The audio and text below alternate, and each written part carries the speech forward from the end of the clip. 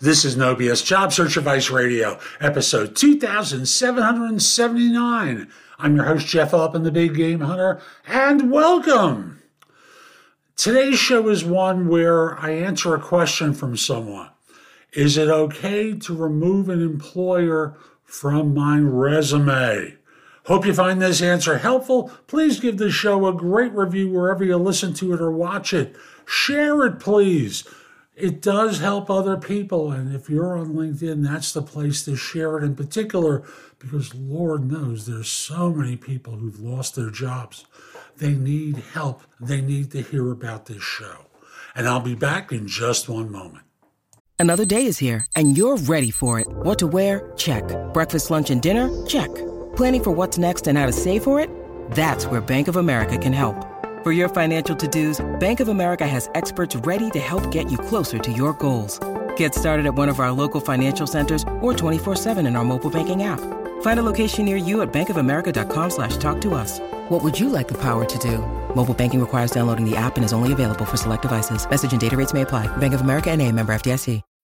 When you need mealtime inspiration, it's worth shopping Kroger, where you'll find over 30,000 mouth-watering choices that excite your inner foodie. And no matter what tasty choice you make, you'll enjoy our everyday low prices, plus extra ways to save, like digital coupons worth over $600 each week. You can also save up to $1 off per gallon at the pump with fuel points. More savings and more inspiring flavors make shopping Kroger worth it every time. Kroger, fresh for everyone. Fuel restrictions apply.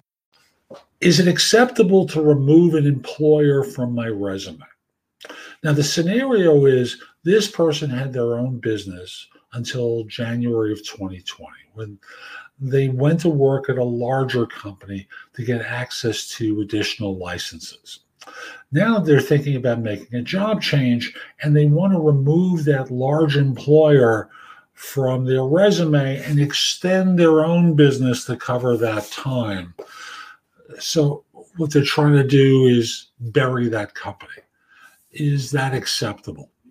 So here's I'm not going to tell you what decision to make. I'm going to give you data to work with, because I think that's more important, that you figure out what's right for you, which I think you've already done. But let me explain some of the consequences of the choice.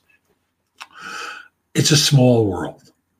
If people tend to change the jobs from this firm with regularity, you may run into them again in another place and discover that they know where you've been. And when the resume doesn't include that employer, they're going to go, there's a job missing on the resume. It's going to come back and haunt you. On the other hand, I don't know where you live, so I don't know what the statistical probability of that occurring is. If you live in a major city, well, I know that the world is a lot smaller in certain industries than people think. I lived in New York for many, many years, and it was astonishing to me how everyone in technology knew one another, even though there were hundreds of thousands of people working in tech at that time. Yet it seemed like the universe was pretty small. And if the tech people didn't know one another, the HR people and the third-party recruiters all knew the backstories. And now it's even easier, because with applicant tracking systems and with LinkedIn, sometimes they can see where you've really been and then laugh. Because if you've sent your resume to a firm and they have the old information that it ended at a certain date, and now they see another year on top of it, they basically go, huh? How does this work? So again, you've got to make a choice for what's right for you and act from that place. And in doing so, understand that, there may be times where you're going to bump up on former colleagues. Not just in this job search, but in subsequent job searches for many years to come. Again, I don't know what the right thing is to do for you is, but it's something to consider in making the choice. So that's today's show. I hope you found it helpful. And if you did, here are a couple of ways I can help you even more. First of all, connect with me on LinkedIn at linkedin.com/IN/the Big Game Hunter.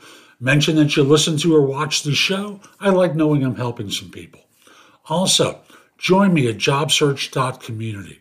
Now, whether you become an insider or not, There's a lot of stuff on the homepage to help you. Books, guides, video courses, videos, some good stuff to help you. And if you become an insider, you get access to all my video courses, books, and guides, and you can ask me questions, and I log in daily to respond to everyone. If you become an Insider Plus member, all the same stuff I've mentioned to you before, plus you can get me on a Zoom call to answer your questions more immediately.